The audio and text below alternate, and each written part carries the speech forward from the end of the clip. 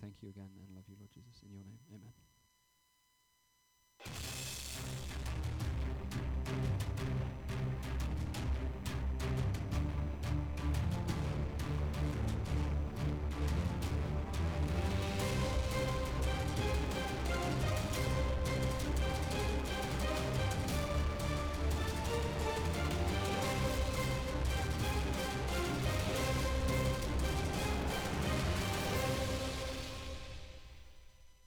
Morning. Everybody dry and warm? Hope so. Quick question. Who in here likes change? Boo! Right? We got a few boos. What about a change maybe in diet?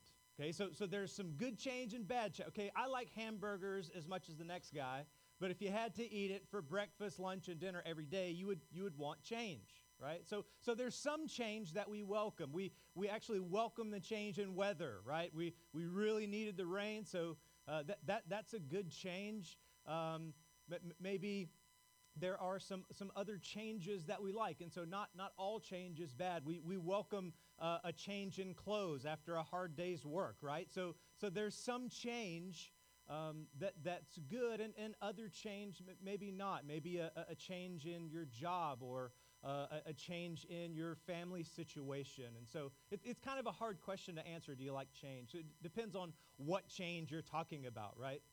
Because sometimes change is painful, but sometimes change is welcome. See, the truth is, and our life is filled with change, and sometimes the old becomes incompatible with the new. So sometimes things change, and when that things change, the old thing becomes incompatible with the new thing. Let me give you an example. I'm going to lose like 90% of the room, but just go with this example, and I'll get back to you, okay? So if you were to take your vinyl record, okay, and put it in your 8-track player, okay, it would not work. They are incompatible, right? The old thing is incompatible with the new thing because things changed, and the thing that was new made the old obsolete. Okay, so if you took your cassette tape, right? If you had a Carmen cassette tape, right? Okay, and you took your cassette tape and put it in your 8-track player, it would not work. Okay, and in the same way, if you took your cassette and you put it in your CD player, right, and tried to play it, it wouldn't work. Okay, so now I'm catching everybody back up. Okay, all the generations are united at this point. If you took your MP3 player, your iPod, and put it into your CD player and hit play, it would not work because something changed, and that new thing made the old thing obsolete, incomplete, and incompatible. Right? This is the way of things. So if you picked up your cell phone text message to your old beeper, right? It would not work. Now, you could send a number to that beeper, which was a text message. Nobody knows what I'm talking about right now. Okay, 225563, call me, right? Y'all know. But sometimes when things change, when there's something new, it makes the old thing incomplete, right? Just where have all the blockbusters gone? Okay, one word, Netflix, right? That's what happened. You can't, go to Blockbuster, rent a VHS, and go home and play it through your Roku player on Netflix. The old, right, has changed, and the new thing made the old thing obsolete and incomplete, and it no longer functions. So why do I bring up all that silly stuff? Well, I bring it up for this very reason. When it comes to man's relationship with God, there are two structures, the old and the new, which are simply incompatible with one another. There are simply two structures. So we can look out at the landscape of religion and see that there are many religions, right? But ultimately, simplistically, if we boil everything down, there are only two structures. There is the old structure and there is the new structure, and the two structures are incompatible with one another.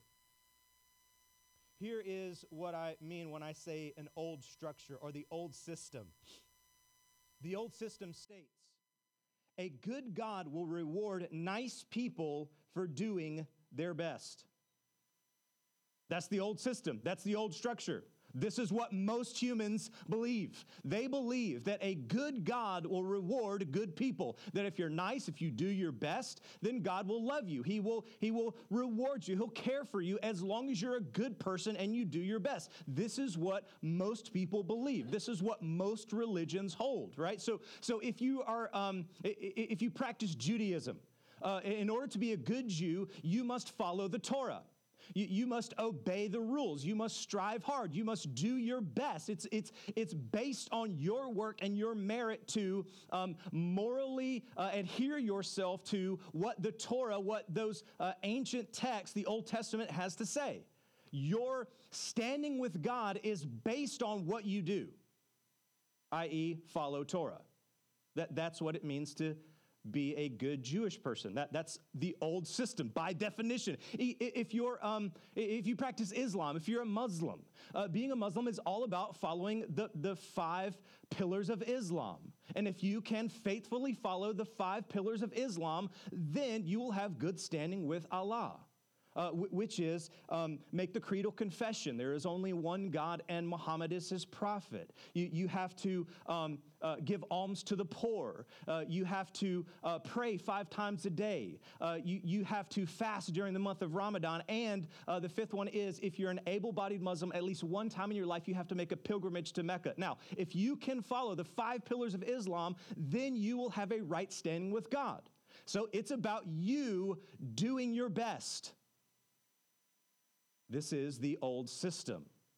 Even if you're a Hindu, Hindus believe in karma. And so your whole life is devoted to creating good karma. And if you can create enough good karma, you can eventually get out of the cycle of reincarnation, death, and physical rebirth. You eventually get out of that cycle and move into nirvana. No, not the band. You move into nirvana, which is a state of full and total peace and complete release from all physical restraints and pain and that sort of thing. So it's all about you doing your best to get good karma, to relieve yourself, to release yourself from constant reincarnation. That's the old system, by definition. That's the old system. So from Judaism to Islam to Hinduism, even right down to what I simply call American paganism. Okay? Now, if you're not familiar with that religion, I promise you are. Okay, here is American paganism. American paganism states this: me and God have our own thing. Right? So you know this religion, okay? This is a massive religion sweeping our nation. It's called me and God have our own thing worked out. It's my own personal religion. Me and God, we have our own thing worked out. And as long as I'm a good person, I do my own thing, God will reward nice people who try their best, and I'm trying my best. I'm following my own moral code as defined by me, not defined by God, but as defined by me, and God understands, right? Because only God can judge me. So all of that boiled down, right down at the heart of it is, God rewards nice people who do their best. That's the old system. And you see, the old system, man-made system, is completely and totally incompatible with the new system, with the new way. What is the new system, or what is the new way? I'm glad you asked. Here it is.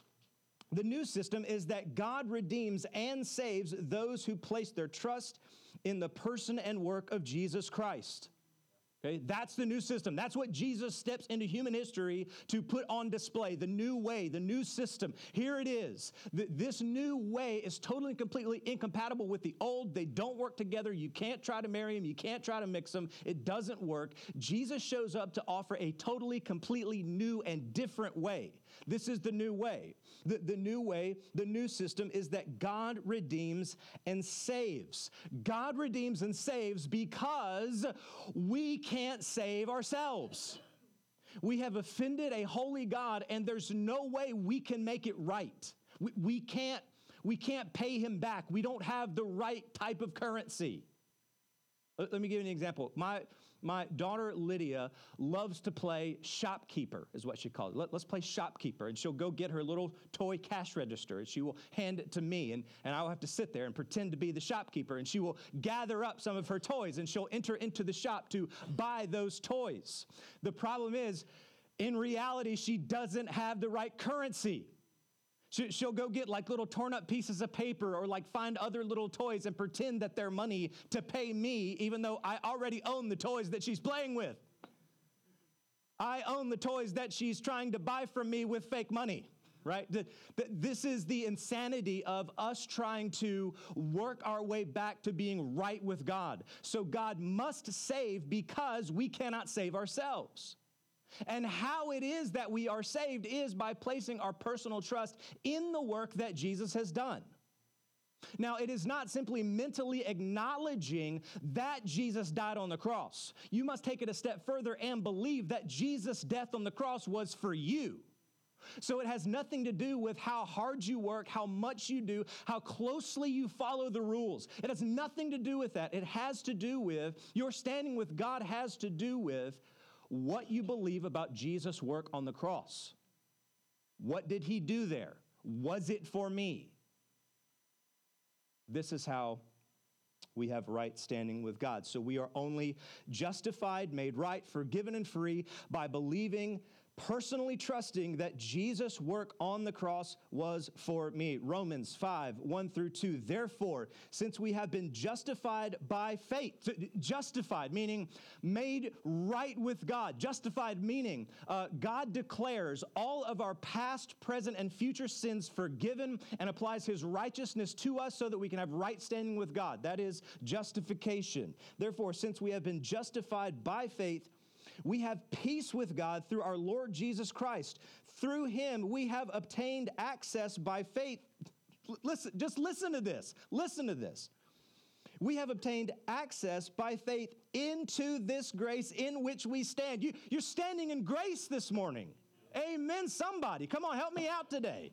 You're standing in grace this morning because of faith, not because you read your Bible, not because you went to Bible study, not because you grew up in church, not because Granny took you to church, not because you carry a King James Bible or ESV Bible, not because you fast, not because you know all the lyrics to Amazing Grace, all the verses, none of that. It has to do, your standing with God has to do with faith, and you have obtained access into the grace in which we stand, and we rejoice in hope of the glory of God. It is by faith alone. The old system of doing your best and being a good person is totally incompatible with the new system, which is based on faith and is based on grace. So, the person who is saved by no merit of their own is then driven not to disregard God and his ways, rather, they find freedom in striving, right? So I don't strive so that I'm accepted by God. I'm accepted by God, therefore I strive. This is the total opposite of the other system. The old system says, strive so that you are accepted. The new system says, strive because you're already accepted. Old system, new system. Totally incompatible with one another. So if you're taking notes, jot this down. Free grace and unmerited favor cannot be stitched into a works-based righteousness. The new life Jesus has come to give cannot be contained inside of man-made religion. Okay? So free grace and unmerited favor, that's what we get from God. Free grace, unmerited, meaning you didn't earn it, favor. He just loves you. He just sets his love upon you. Free grace, unmerited favor, cannot be stitched into a works-based righteousness, meaning I'm trying to get in good with God by working real hard. You can't do that. Those two things do not work. It's putting your vinyl record into the 8-track player. It does not work, right? It's taking your cassette and putting it in the CD player. It does not work. They're incompatible. Old system, new system. the new life Jesus has come to give cannot be contained inside of man-made religion. Work hard, be a good person, and God will love you. Those two things are incompatible with one another. So here's my hope today. Here we go. I want someone to shed off old religion today and receive the new wine of Christ. I want us to leave out of here today knowing, living, breathing in the new way, the new system, not the old way, not the old system where we're constantly under strain trying to strive and gain God's acceptance. Oh, if I just work hard enough, if I just read my Bible enough, if I just pray enough, if I just sing loud enough when the band plays, if I can just do all of the right things and help little old ladies across the street and smile even when I'm angry, if I can be nice to my boss, then God will love me.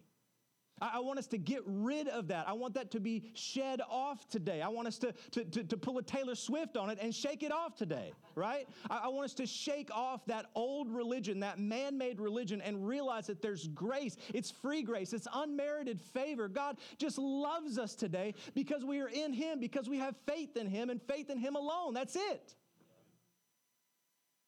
So that's my hope today. I want someone to completely and utterly abandon all hope in their works to save them or to sustain their salvation, resulting in tossing their whole selves totally onto Christ. That's my hope today, that we would leave today totally and completely abandoning our works, putting them aside, tossing them off, shaking them off, and totally throwing our whole selves onto Christ for our acceptance in Him. That's my hope today. That's what I want to see happen. Let's get into our text today. Mark chapter 2. Go ahead and get out your Bibles and get this text in front of you. That way you know I'm not just rambling on, but I'm actually speaking truth from God's Word. Mark chapter 2. I'm going to jump into verse 18. Now, John's disciples and the Pharisees were fasting, and people came and said to him, "Why did John's disciples and the disciples of the Pharisees fast, but your disciples do not fast?" Okay, so we've got two groups of people, and they're doing something. And the question is to Jesus, why aren't you doing that? Okay, so who are these two groups of people? Well, now John's disciples, this is John the Baptizer. We met him back in chapter 1 as we were studying this book. He was the guy that dressed funny, right? He dressed a little weird. He was kind of out in the wilderness, but he had a massive following. People were coming to him, and his message was, repent, get ready for somebody who's coming, and that person who was coming was Jesus. And John being, you remember he had a weird, not only did he have a weird dress, but he also had a weird diet, right? He ate locusts and honey. Apparently, sometimes he was laying off the locusts and honey and was eating no food at all and was fasting. And his disciples, the people who were following John, apparently were also fasting. Okay? So there's another group of people in here as well. We talked about them a little bit last week. Well, these are the Pharisees, and the Pharisees also have a following. So the Pharisees were a religious group in Jesus' day and time, and they also had followers. So here's a little bit about the Pharisees. They had a heart to follow God and obey Him. This is what the Pharisees wanted to do. They wanted to follow God. They wanted to be holy. They wanted to be righteous. As a matter of fact, they hated all of the cultural change that was happening around them.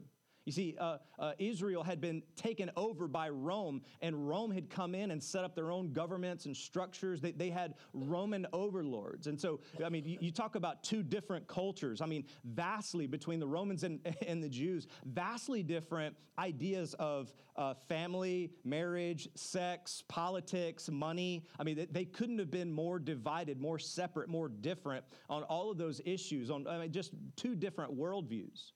Well, some of the Jews had begun to be a little bit more Roman in the way that they talked and the way that they dressed and the way that they viewed sexuality and society and money and all those type things. And the Pharisees were staunchly against that.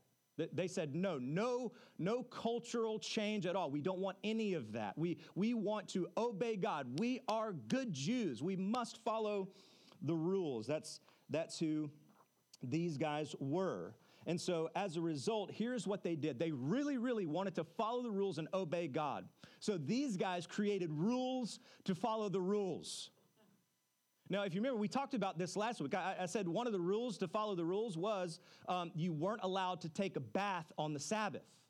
Okay, because if you take a bath on the Sabbath, some water might get on the floor. And if water gets on the floor, you got to clean that water up. And if you clean that water up, that's work, and you're not allowed to work on the Sabbath. Therefore, no bathing on the Sabbath. Here's another fun one. Women were not allowed to look in a mirror on the Sabbath. That's right. Because if a woman looked in a mirror on the Sabbath, she might see a gray hair. And if she saw that gray hair, she might be tempted to pluck that gray hair. And if she plucked that gray hair, that would be work. And you're not allowed to work on the Sabbath. Therefore, no looking in the mirror on the Sabbath. Okay? So these guys created rules about the rules, even down to numbering the amount of steps that you were allowed to take on the Sabbath. So here's the problem. Though that sounds like a good idea, okay, so we want to create rules so that we don't break the rules because we want to honor and love and serve God, right? That sounds like a good idea. Here is why it's a terrible idea.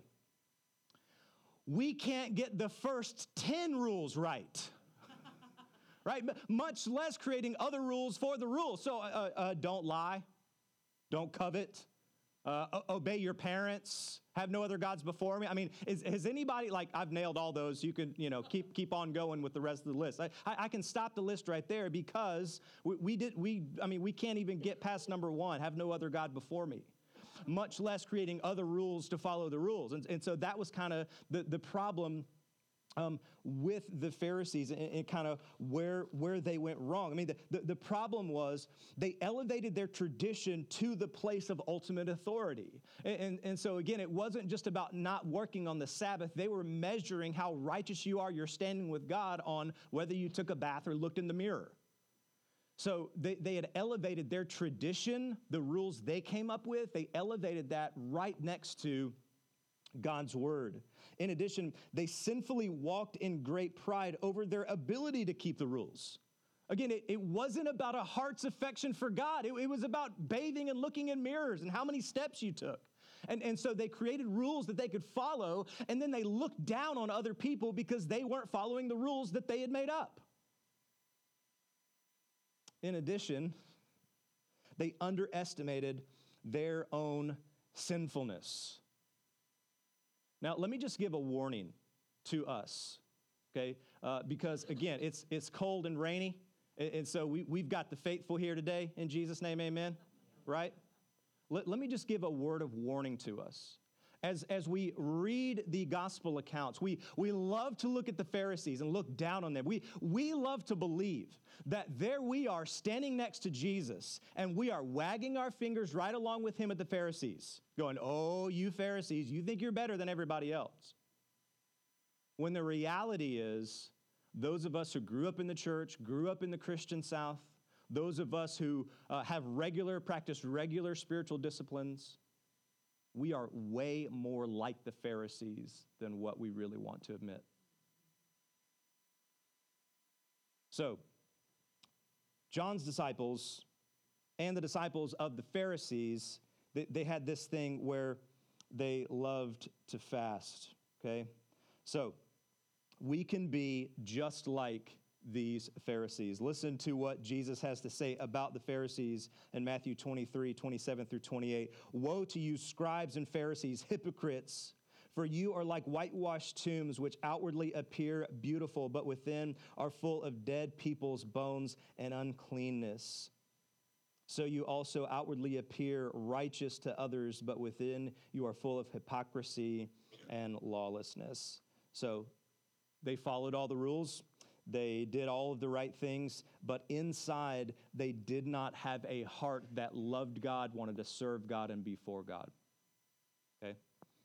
So, these guys were fasting.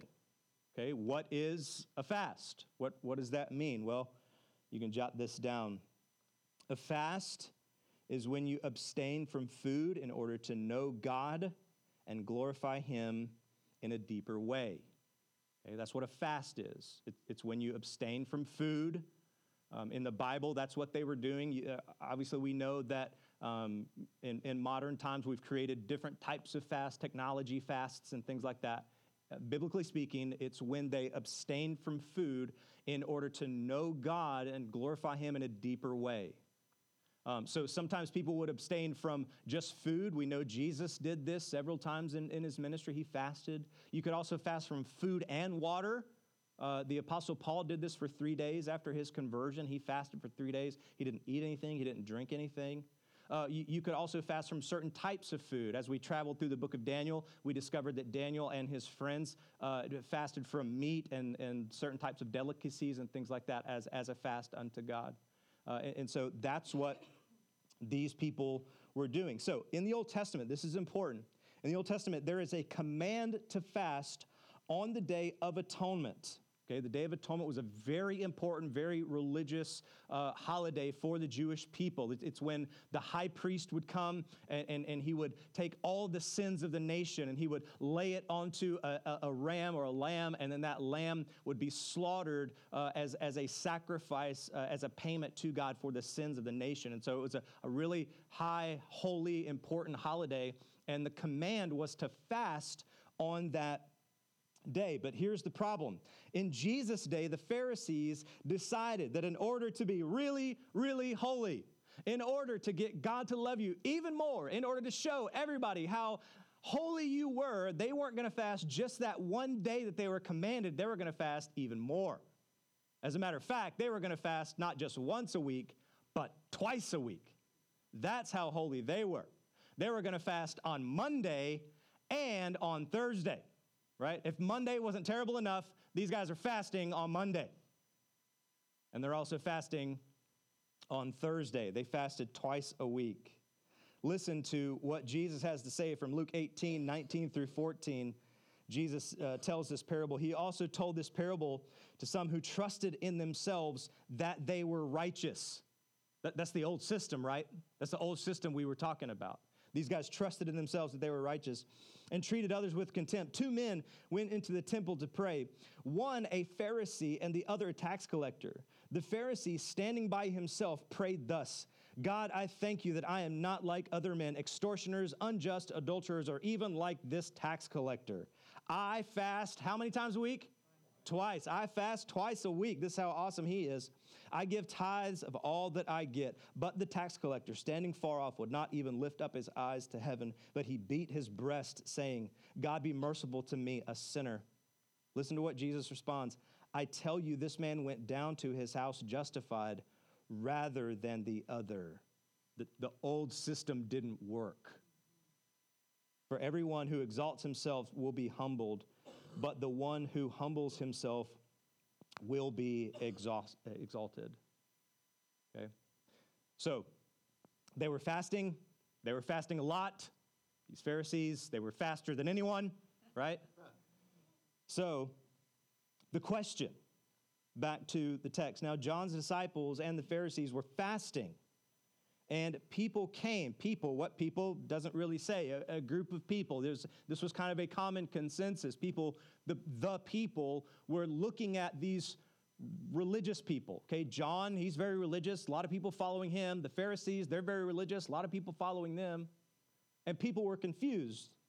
And the people came and said to him, why do John's disciples and the disciples of the Pharisees fast, but your disciples don't fast? This was very puzzling for them. I mean, just imagine, you guys read Christian books and download Christian sermons and, go to Christian websites, and we have these people that we look up to, right? Just imagine the guy that you look up to, you found out he doesn't read his Bible or go to church. Or you'd be like, what? Why does it? You see, for them, fasting was commonplace. It's not commonplace here because we live in America, right? Nobody fasts here. We do the opposite. And so it was very strange to them because fasting was a common thing. So it was strange that Jesus wasn't doing this. And so they asked Jesus this question, why don't you fast? In addition, where did we last see Jesus? Anybody remember? Look back at your text. He called Levi, right? Then they go to they go to a tax collector's house where they're doing what?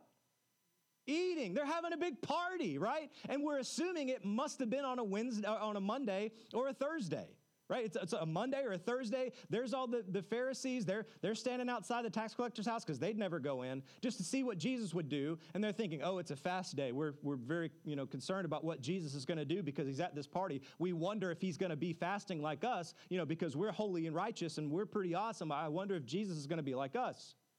But there's Jesus and he's chowing down. So they're very confused. Verse 19.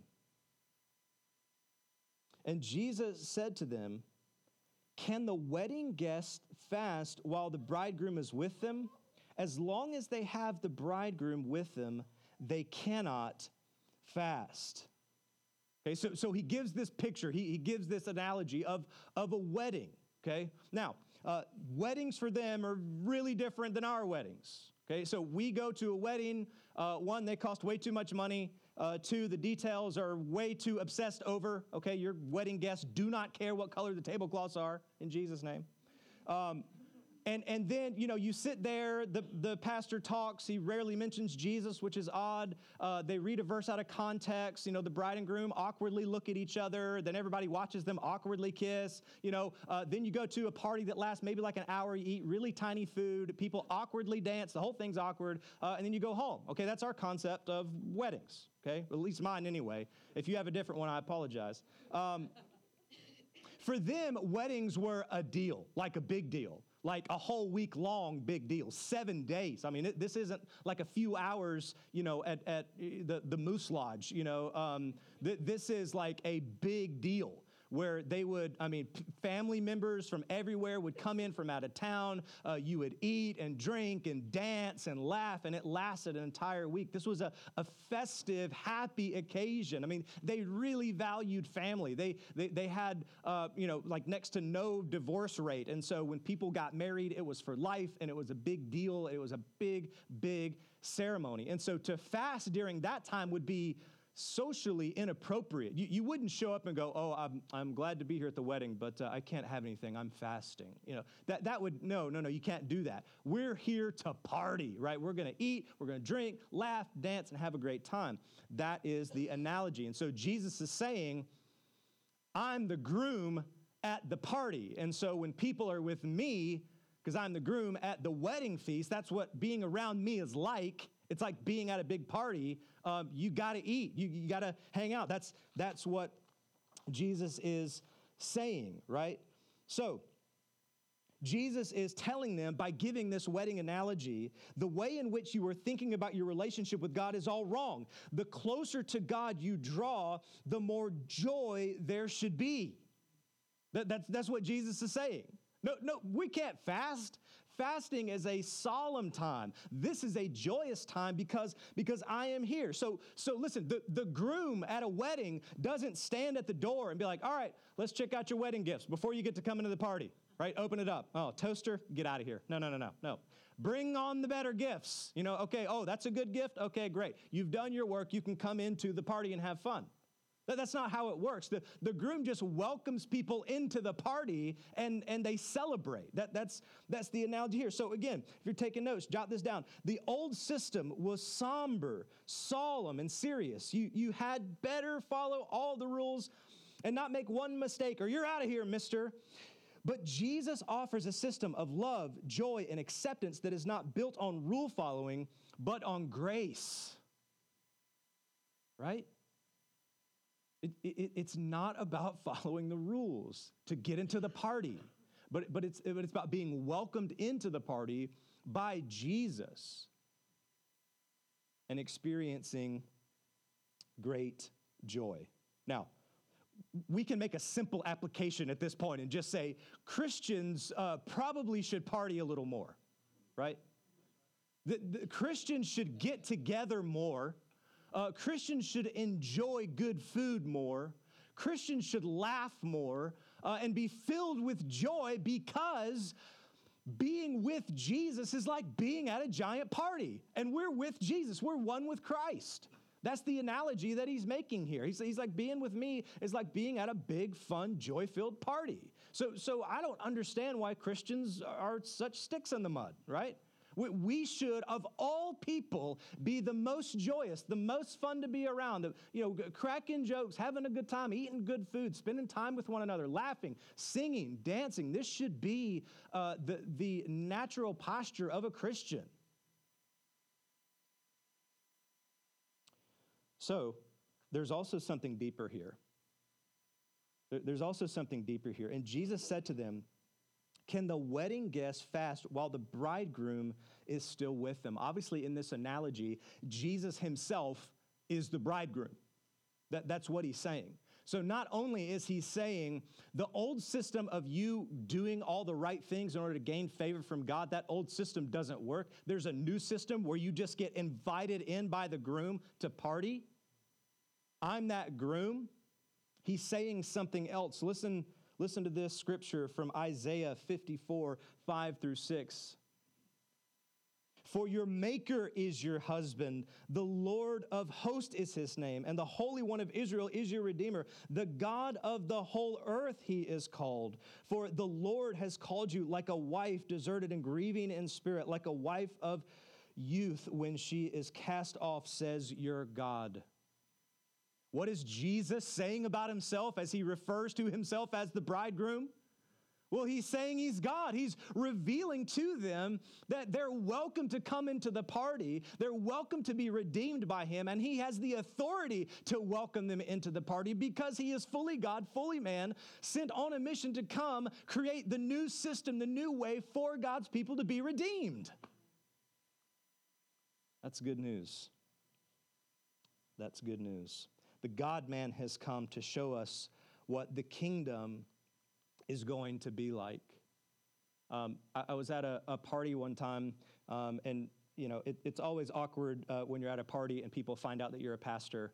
They immediately hold their drinks behind their back or stop using swear words and things like that.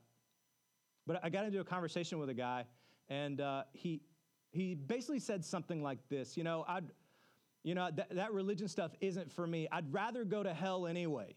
You know why? Because all my friends are going to be there, and we're going to party, right? His idea was that's where all of his friends are going to be, and so he can go there and drink beer and, do whatever, because that's what hell was going to be like. He couldn't have been more mistaken. You see, that's not where the real party is.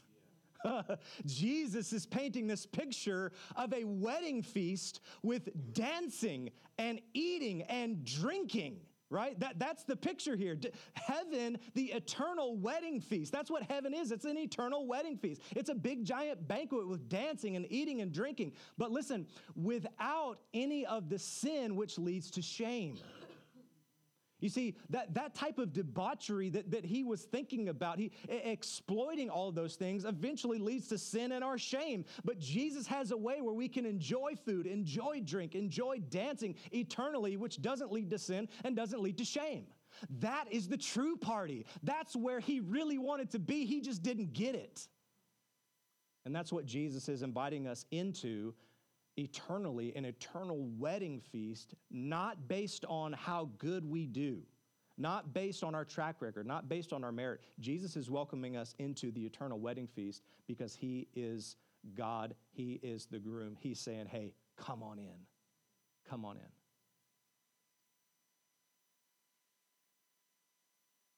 Verse 20. The day will come when the bridegroom is taken away from them, and then they will fast in that day. Now, this is where the analogy kind of starts to break down, culturally speaking. Because for them, just like us, the groom doesn't leave the wedding. That's weird. If the groom leaves the wedding, that's usually a bad sign, right? In the same way, that was their cultural practice. The guests leave, right? And the bride and groom are there, and they start their life together. The groom doesn't leave, the guests leave, just like our weddings. But here, Jesus makes this very odd statement and says that the groom is going to be taken away, and when the groom is taken away, then they will fast. What does he mean? Well, Jesus is obviously referring to his death. Listen, Jesus was not the victim of a difficult political and religious environment which led to his death. Jesus was on a mission to die. And Jesus knew that that was coming. And so he says it very clearly in this analogy that the groom is going to be taken away. And in that time, they will fast. Now, what we know is that in that time, they did fast. When Jesus died on the cross, his disciples did fast. We know that because every time Jesus, when Jesus comes back to life, when he resurrects, when he appears to his disciple, there's always eating involved. Remember when he's walking on the beach? And they're out there fishing. This is in John chapter 21. They're out there fishing, and Jesus walks up on the beach, and they hadn't caught anything. And Jesus says, hey, throw your net on the other side. You guys remember in this story? Remember what he does next? On the beach, he makes a fire and cooks fish.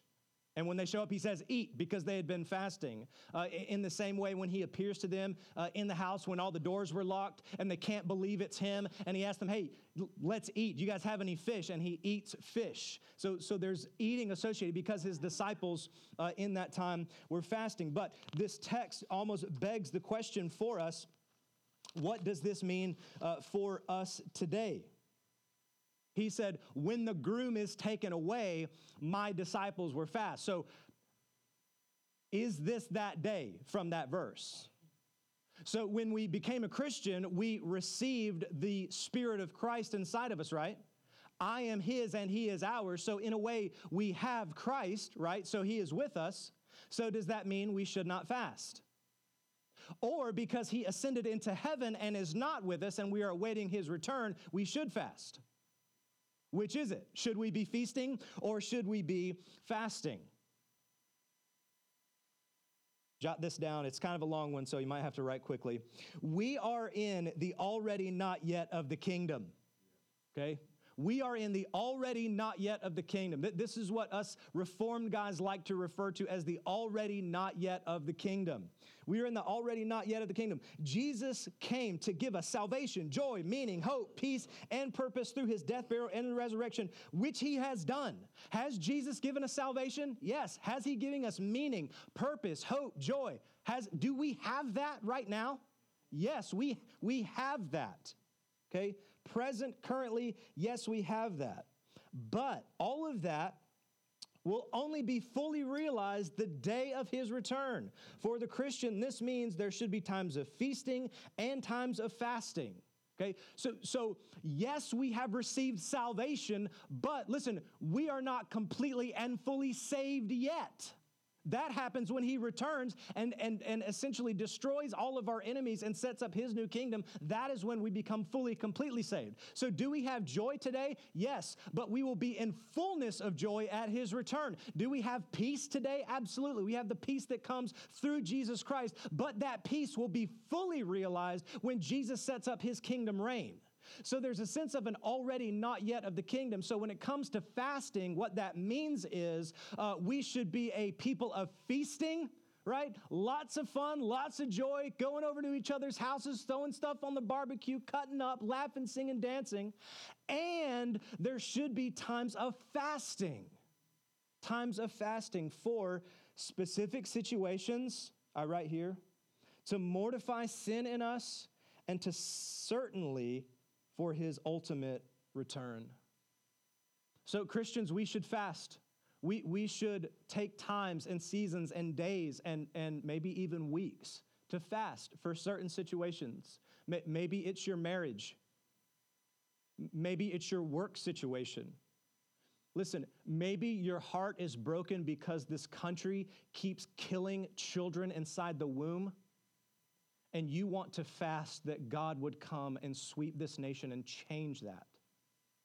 Maybe you want to fast for our new leadership that's coming over our country. Maybe you want to fast to stop domestic violence. I mean, there's plenty of situations to fast for. You can also fast to mortify sin, knowing that there's a particular sin that you're walking in, and you know you need the power of Christ to come into your life and to help you kill that sin, to mortify that sin. That'd be a great reason to fast. And certainly, friends, certainly let us fast for the return of Christ. But we should never fast to show God or others how spiritual we are. right? That's not the point. That's what the Pharisees were doing. Listen to this from Matthew 6:16. And when you fast, so Jesus is saying here, fast, okay? So the question is, do we fast or do we feast? The answer is yes. There should be times of feasting and times of fasting, because Jesus right here clearly says we should fast. And when you fast, don't look gloomy like the hypocrites, for they disfigure their faces, that their fasting may be seen by others. When they fasted, they didn't take baths, they didn't fix their hair, right? So you could see, the Pharisees, stumbling through the streets, just making a spectacle of themselves, hair all jacked up. Oh, guys, I'm sorry, I've been fasting.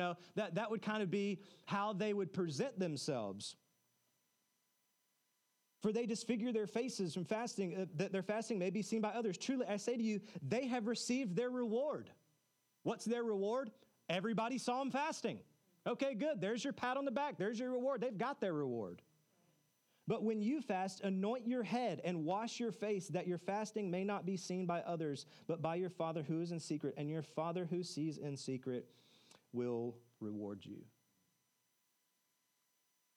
So what Jesus says and does next is essentially give two parables that are going to bolster what he has already said. Okay, you guys still with me?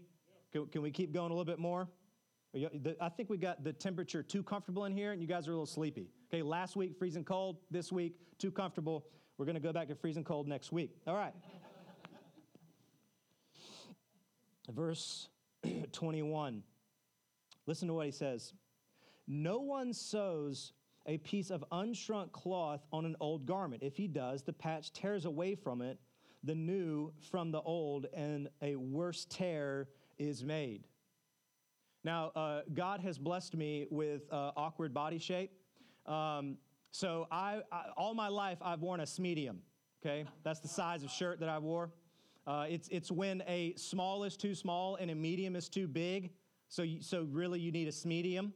So I would buy a medium-sized shirt and take it home and wash it and dry it so that it would shrink, right? And I've done that all my life until I hit like 20, 29, 30 a few years back. And then the Lord blessed me with a Marge, okay? So my body changed into a Marge to where, mediums now are too small and larges are too big. Again, it's my lot in life. So, and this is way more information than any of you care to know. I'd now take a large and I wash it so that it shrinks into that Marge area. So what Jesus is saying here is it's a very simple analogy. If you take a new piece of cloth, okay, that has not been washed and shrunk down, and you attach it to an old garment that has been washed and shrunk down, what's going to happen is that cloth, the patch that's on there, is going to shrink, and when it shrinks, it's going to tear a bigger hole in the garment. So you don't do that. You don't take this new thing and add it to the old thing, because the new thing is incompatible with the old thing. It doesn't work. They don't go together. That's what Jesus is saying.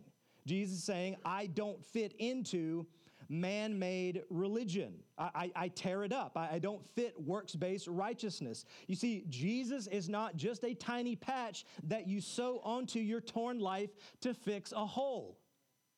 Okay? Listen, I spent years in youth ministry, and I never saw this more in youth ministry than I have anywhere else. People trying to sew a tiny patch of Jesus onto a torn hole. I would get so many parents coming to me and saying, here, take him, fix him, right? I found pot in his room, or, he snuck out last weekend, or, he's been having premarital sex. Here, fix it. And what they wanted me to do as a youth pastor was to sew a Jesus patch on this hole that had been created. And the problem is they needed a whole new garment. The parent didn't love Jesus. The parent wasn't devoted to Jesus. The parent hadn't been telling their child about Jesus. They just wanted to shove them off on the youth pastor so that he could sew the Jesus patch on there to get it fixed. And that's not how it works. And so many of us see that we have an issue in our marriage, and instead of changing our whole life to be devoted to Jesus, we just want to sew a tiny Jesus patch onto our marriage. We've got this issue at our job, and instead of trying to devote our whole life to Jesus, we just want to sew a Jesus patch on our job. We just want to sew a Jesus patch on our finances. Oh, God, help me with my finances. Of course, I'm not going to be devoted to you. I'm not going to show up to church on Sunday, go to Bible study. I'm not going to do any of that stuff that shows my loyalty and love and devotion for you. I just want you to fix my money. And Jesus says that doesn't work. You can't sew a Jesus patch. You need a whole new thing. Jot this down. Jesus is not a patch. He's a whole new suit. A good-looking suit, right? Jesus ain't no shabby suit, right? I mean, this is like Armani.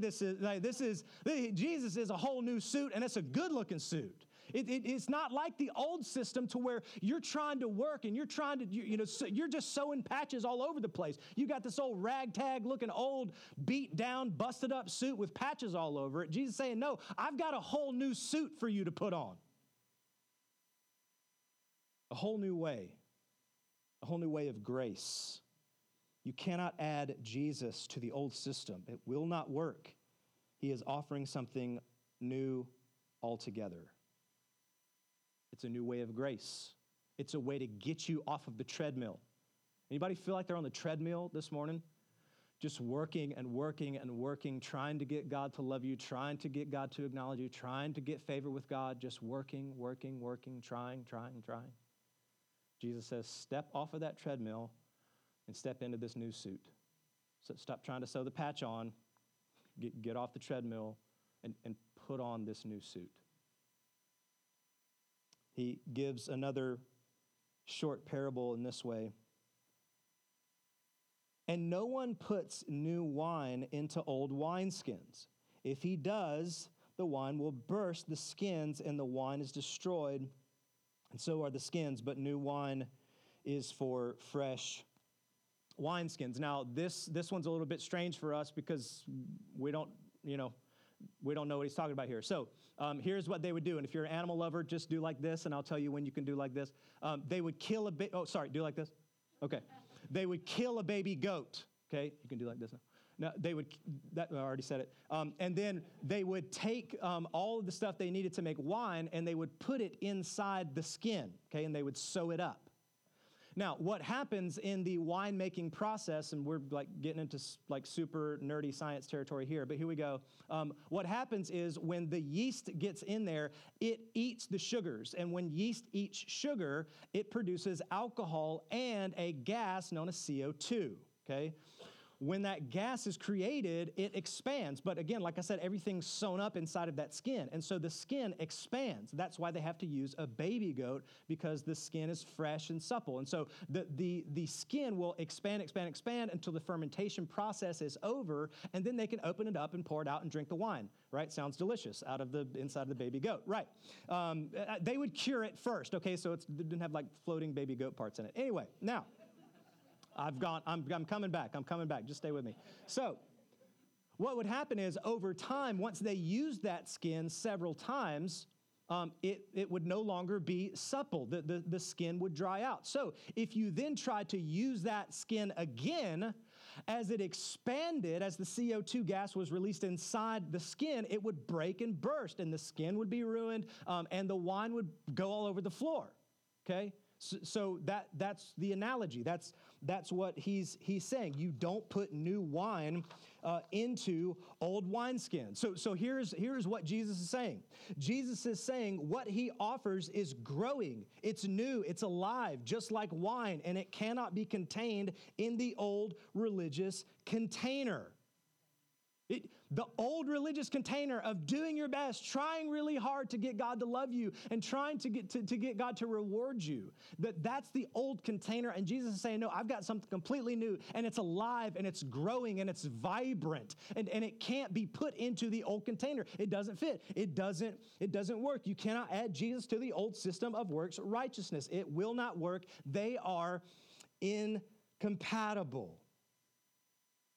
Now, if you're like me, okay, I read my Bible. I think I have a pretty solid grasp on theology. I believe I am saved by grace and grace alone. But here's where I often find myself, that if I want to stay in God's grace, I'd better get to work.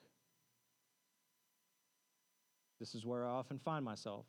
Theologically, I know, saved by grace alone, through Christ alone, right? I know that. Faith alone, grace alone, Christ alone, right? Tattoo it on my forehead. I got it. But I often find my heart drifting away from, yes, I know I've been saved by grace, but if I'm going to stay in that grace, I'd better get to work. Jesus says, nope, that's the old system. My grace not only saves you, it sustains you. Now, I'll close with this. Friends, will you forsake the old and enjoy the new? That's the question we must answer today. Are we willing to forsake the old, to get rid of it, to be done with it? The old system is out, right? Stop trying to put the vinyl record in the 8-track player, right? Stop trying to put your MP3 player in the CD player. The two things are incompatible. They do not work. One is the old, one is the new. Are you willing to forsake the old and just say, you know what? Today's the day. I'm going to stop trusting in my works to gain acceptance before God. Today's the day. I'm done with that. I'm over it. I'm tired of it. I got to get off the treadmill before I pass out. Would you get off the treadmill today before you pass out? Are you willing to forsake the old and accept this new way, this radical way, this insane way of just being loved and accepted by God because He's a God who loves and accepts sinners? Are you willing to forsake the old today and enjoy the new? It's enjoyment. That's what He's inviting us into. He's inviting us into a wedding feast, a party where there's singing and dancing and joy. That's what He's saying. He's saying, get off of the treadmill and get into the party. That's what Jesus is saying today. So will you forsake the old and enjoy the new? Will you make it up in your mind today that you will shed off old religion, that you'll shake it off? Today receive the new wine of Christ. Completely and utterly abandon all your hope in your own works and totally, wholly, completely, 110% throw yourself on Christ today. Would you do that? Would you do that? Because when we do that, we're rejecting the old system. We're walking in the new system. And in that system, there's a banquet. And there's a groom. And He says, come on, enjoy the party. And this is a party that lasts forever. It's an eternal banquet of dancing and singing with our Lord Jesus if we would only accept His free gift of grace. Let's pray.